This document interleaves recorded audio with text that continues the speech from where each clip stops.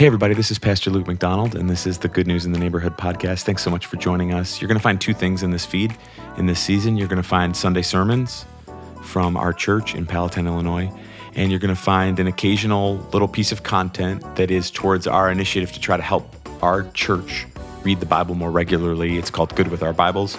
We're trying to read the Bible regularly, and we're trying to interpret it accurately. And that's what you're going to find in this feed. We are a multi-ethnic, Bible-teaching, life-giving church. This is our little theme song that you're hearing in the background.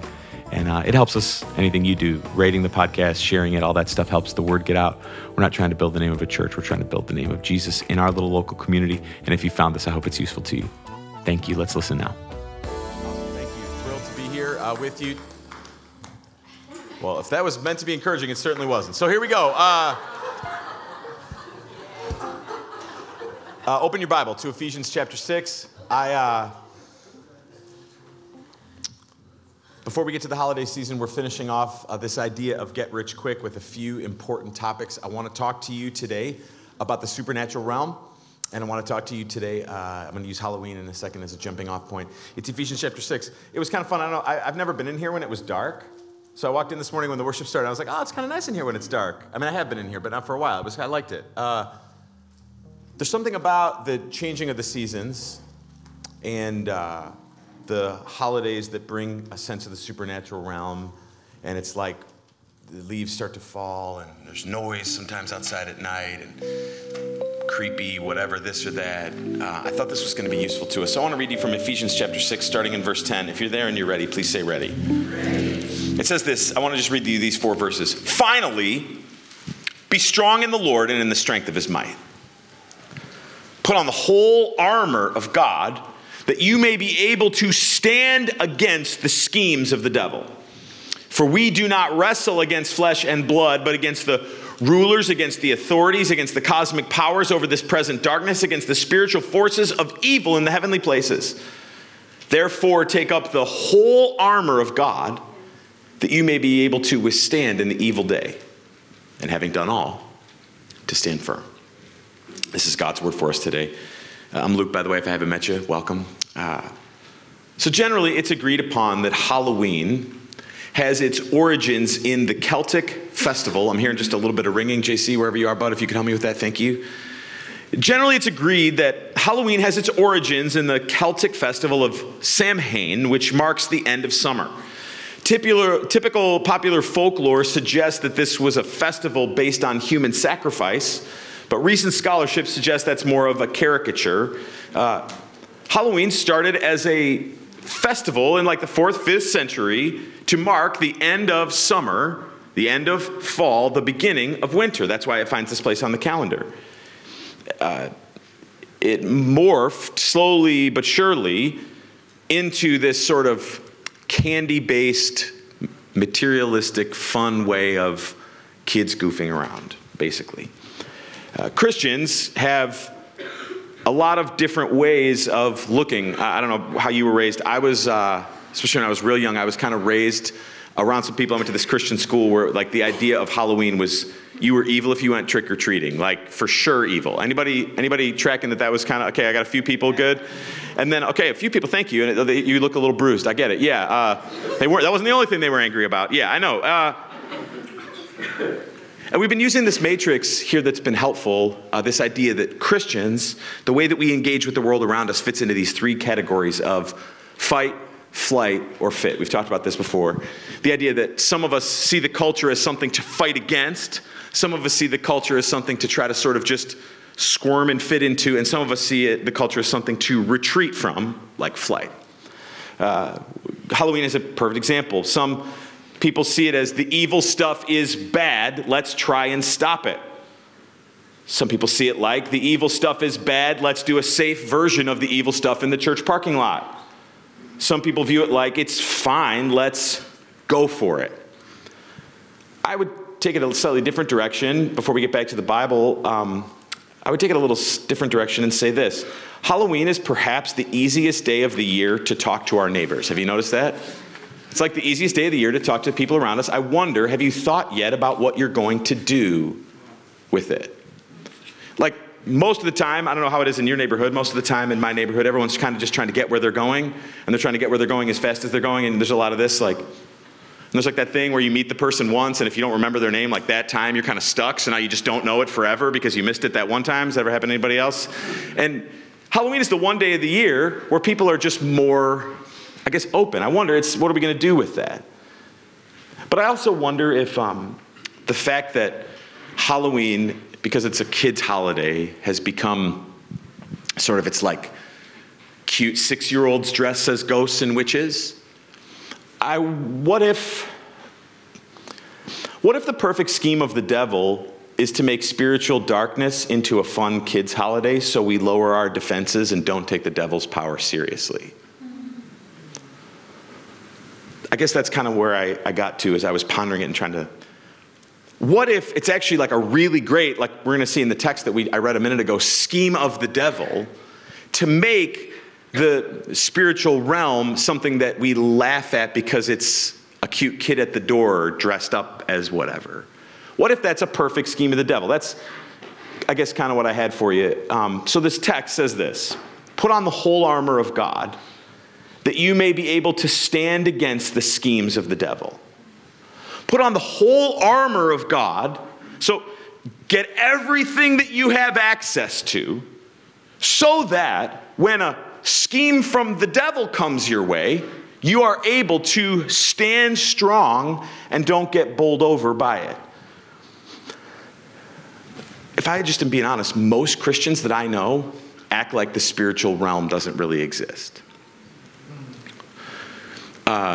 That's the first thing I want you to write down if you're writing things down, or think about if you're thinking about things, is that the spiritual realm, it's real. That there is so much more happening around us at any given time than just what we can see. The reason that we fail to see it is most of us were schooled on the scientific method and the idea that the things that we can repeat, the things that we can recreate, the things that we can touch or taste or hear or smell or whatever one I left out as I was giving that off the top of my head list, hear maybe, whatever things we can't recreate, those things they're not real. The real stuff is, I can feel this microphone. I can see my friend Patrick. I can still feel the tingling in my ears because it was cold outside when I was watching football across the street a half hour ago. All these things, those are the things that are real. The things that I can't repeat maybe are not. I wonder, well, it's like this. You know those whistles that only dogs can hear? You ever been around like that thing? And you're like, wait, why is the dog freaking out? It's because the dog can hear something we can't hear. And I wonder how many of us are lacking strength, are lacking power, are lacking progress, because we're only seeing in the natural the many things that are happening that are in the supernatural. I think that's what he's getting at when he says you have to put on the whole armor of God so that you can stand against the schemes of the devil. The schemes of the devil take many forms, but perhaps the biggest scheme of the devil is to convince the people in the world that the devil does not exist. The Bible paints a picture of a supernatural realm filled with as many heavenly beings as there are, or maybe even more, people on earth. And the devil runs schemes. That's like scams. It's like tricks. It's a way of tricking us. The devil's running a lot of schemes. Like, here's a scheme. One of the devil's good schemes in the world today is that love means unilateral support for all the people around you. That's a scheme of the devil, that love means just letting the people around you do whatever you want. I have a friend who's in the room today who's pregnant, and it's a complicated pregnancy, and she went to a doctor who told her, we need to get rid of this baby to make sure that you're okay. It's a scheme of the devil to make you think that that's what God wants you to do. This blessed girl is standing strong in the Lord and in the power of his might. It's a scheme of the devil that every TV show you watch in the world today is subtly giving you the idea that the happy people are the people who have more experiences than just the thing inside their marriage, because that's where real joy is, out there doing all that stuff out there. when real joy is going to sleep at 10 o'clock at night, not knowing what happens after midnight, if I can get an amen from anywhere in the room. The scheme of the devil is to trick you into thinking that the truth isn't the truth. It's a scheme of the devil. We're fighting against, I want to just do a little teaching here to help you. We're fighting against three different things at any given time. We're fighting against three different things. We are fighting against the world system. We're fighting against our sinful selves. And we're fighting against the devil and demons in the heavenly realm. We are fighting all three of these things at any given time. This is biblical. And depending on your church tradition and background, you were probably raised to pay more attention to one of those at the expense of the other. So, the scheme of the devil let's just take the scheme of the devil that I was just mentioning a minute ago that I know so many people navigating, which is people are married for a while and culture is telling them they'd be happier if they went and found somebody else. So the world system is part of that, giving you these cues all the time that the happy people are the people who find someone new. Your sinful self may be contributing to that because over time in a relationship you can easily get more and more self-focused and lose sight of what you love about the other person because of your selfish desires. And if the devil can, he's going to put someone on a treadmill next to you at the gym, going to put someone who's in a new group that you work with, going to put someone in your path who is going to tempt you to try to destroy that relationship that God gave you. Do you see how we're fighting all three of those things at the same time? This might help you. So if you were raised in like a real conservative Bible kind of church, you were taught probably that most of the problem is your sinful self. If you were raised in a more like charismatic or Pentecostal church, like if you really vibe with what Kim does and you're like, I wish she would go 15 more minutes. If that's kind of how you were raised, you were probably taught that the devil is the thing that we focus on.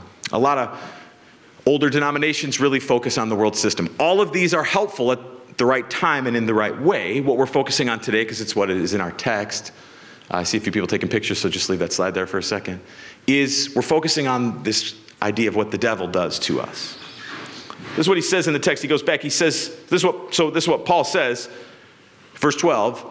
So you got to stand strong so you can fight against the schemes of the devil. Then he says this, he says, for we don't wrestle against flesh and blood. So what's interesting here, come here, Austin, you're in for a sec, bud. Do you see how smooth it is now that he's just always sitting here every time I want to do this? You see, it's just improved. It's gotten so efficient. Another week, still looking for the right girl. So, Jesus' name, just do with that what you will. It's a scheme of the devil that's trying to tell you you couldn't have a man like this if you're looking for the right man. No, I'm just kidding. None of that was true. So, you and I have known each other for a long time. Yeah. We've never wrestled. Yeah, we've never. Reason for that. But let's just say that all of a sudden we were going to fight. We would kind of get down in our, I don't even know how to, my brother-in-law Jeremy, he's not here this morning yet, but we would get down in our stance. I'd just peace out. You'd be out, okay. But we would be like getting ready. And what I find interesting, you're good. What I find interesting in the text is this. Do you see, he doesn't say, if you choose to wrestle, does he? No. He doesn't say like, if you find the occasion to wrestle. He's saying, I know you're wrestling. I know you're wrestling around with all kinds of stuff that's got you weighed down and that you're praying about and that you're thinking about and that you're worried about and that you're concerned about. I know you got all kinds of stuff that you're wrestling about. That is so obvious I don't even need to mention it. Here's the thing I want you to know. You're not just wrestling against what you can see. You're not just wrestling about what you can understand. There are more things happening with those kids, with that boss, with this marriage, with that person. There's more happening than you can see. In fact, here's the whole list. You're not just wrestling against flesh and blood. You're wrestling against rulers and authorities and cosmic powers over this present darkness. You are wrestling against the spiritual forces of evil in heavenly places. Here's the thing about the spiritual realm. It is powerful. It's powerful. He's painting a picture there of people who are in charge in the world, devil and demons who've been given dominion or authority over certain small components of the world at various times. If this sounds crazy to you, I'll just point out to you that in the scripture in the book of Job, Satan goes to God and says, do I have your permission to wreck this guy's whole life? And God gives it to him. It's a different sermon for a different day that we've covered before about why God allows things like that. But The evil is not sort of like, maybe you were raised on cartoons where the devil's like some little red guy that we sort of laugh at and is pathetic. The spiritual realm is powerful. There are many, many, many spiritual beings. Hebrews 12:22 gives us a sense of how much power there is in heavenly places. Do you see this?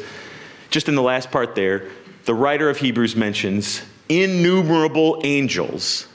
So there are more angels and thus more demons than there are people operating all the time in our world. He's saying we don't wrestle against flesh and blood. There is more happening than just what we can see. To understand that the spiritual realm, the spiritual realm is winning. Evil's winning in the spiritual realm right now.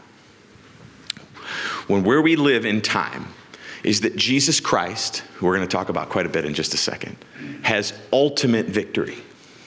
But while we await his return, there's bloodshed in the Middle East that is tearing people apart on every side, and it breaks our heart. Why? Because evil's winning right now. That's the reason. You see people around you struggling and confused, and there's so much darkness in the world and so many broken things. It seems everywhere you look, there's another thing, another thing, another thing, another thing. It's because evil is winning right now. Like I was sitting on the couch watching football last night, and I saw this terrible news. This Matthew Perry from Friends died. It's so sad. So sad. You remember this guy? And I remember I went and looked it up. Like just a little over a year ago, I read this book that he wrote that if you have someone in your life that struggles with addiction, this is the best thing I've ever consumed about what people who struggle with addiction are like. And this guy had all the money, all the fame, all the success, all the whatever you could ever possibly want, and yet his life was ravaged by addictions that he couldn't overcome. And I was thinking about it because I remember this next section that I put. I found this in the book. I thought this was so significant. He's telling a story about a friend it was him and another friend who were up for this role of playing Chandler on Friends. And he says this. He says, "You know what, Craig? Getting this job doesn't do what I thought it would. It doesn't fix anything." I said, what a sobering thought for a 26-year-old who had only ever wanted fame and got fame and realized it hadn't filled the holes at all. No, the only thing that filled the holes was vodka. This is what evil does to people. Evil sets people on a course to chase a dream that realizing the dream doesn't make them happy, it makes them miserable. That's what evil does. Evil is winning right now in a few ways. One, evil is winning. Evil is winning through generational struggle.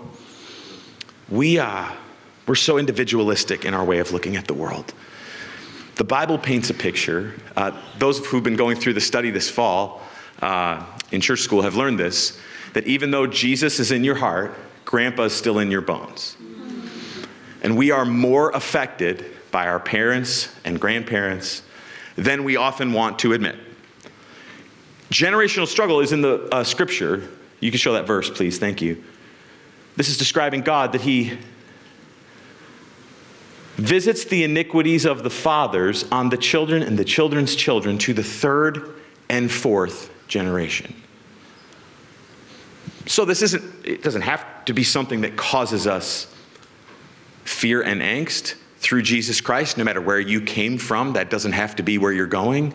And I know people in this room who are the first person of faith in their family who are building a new heritage and a new history. Amazing. It is also true that it's harder to be married if you come from divorce. And you got to be really, really careful with alcohol if you come from a family of drinkers. And one of the ways that evil is winning right now is some of us start with things that are so broken around us and inside of us because of the effect that evil has on us. If you grew up, let's just say you grew up with a dad who worked way too much, you can grow up and hate that and become it at the same time. Do you see? That's one of the ways that evil is winning right now. Another way that evil is winning right now is evil is winning right now because all the way since the Garden of Eden, Men and women struggle to get along, and the fight between the genders is never ending. All the way back to the Garden of Eden, God says, because of the sin of eating the fruit, man, you're going to want to dominate the woman, and woman, you're going to want to dominate the man, and you're both going to win in certain ways and at certain times, but it's going to be a fuss forever. In Jesus' name, if you understand what I'm talking about, please say amen. I know, they were all scared to say it. I know. The reason why it's hard for us to get along and treat each other with respect is because evil is winning right now. 3, evil is winning right now through the unmistakable, never seemingly endingly growing cascading of fear and anxiety and depression that is everywhere in our world. So we're taught in this generation that that's a chemical thing that's happening in your brain. And that's a part of it. But a lot of it comes from sin and evil and people tormenting you. This is an example of what I'm talking about. This is in 1 Samuel 16, this is the story of King Saul. The Spirit of the Lord departed from him, and a harmful spirit tormented him. A lot of people that are struggling so extensively in a way that doesn't make sense to their experiences, it's because evil is tormenting them. So, for a long time, people came to church and the idea was just pray and it'll all go away. Is that what I'm saying? That's not what I'm saying. What I'm saying is that is part of the story. Some, though not all, of the mental health struggles that people around us are having is demonic influence on our lives. Makes perfect sense. We have never lived in a world that was more comfortable and more safe. And the devil is convincing people all over the place. And the younger people are, the more they're dealing with it. That there's nothing to hope in. There's nothing to live for. It's all terrible. That is not from God. That is the force of evil on our world. You see what he says? So we're not wrestling against flesh and blood. We're wrestling against all this other stuff too. I think it's important to say that every issue that we face is because of sin in the world, but not every issue that we face is because of sin we've chosen. Are you mature enough to understand that difference? I really want you to be. I'm working on this too. So every bad thing that comes our way is because this world that we live in is broken because of sin. And sometimes really broken things come our way, sometimes it's because of bad choices we make, and sometimes it's because the world is really broken.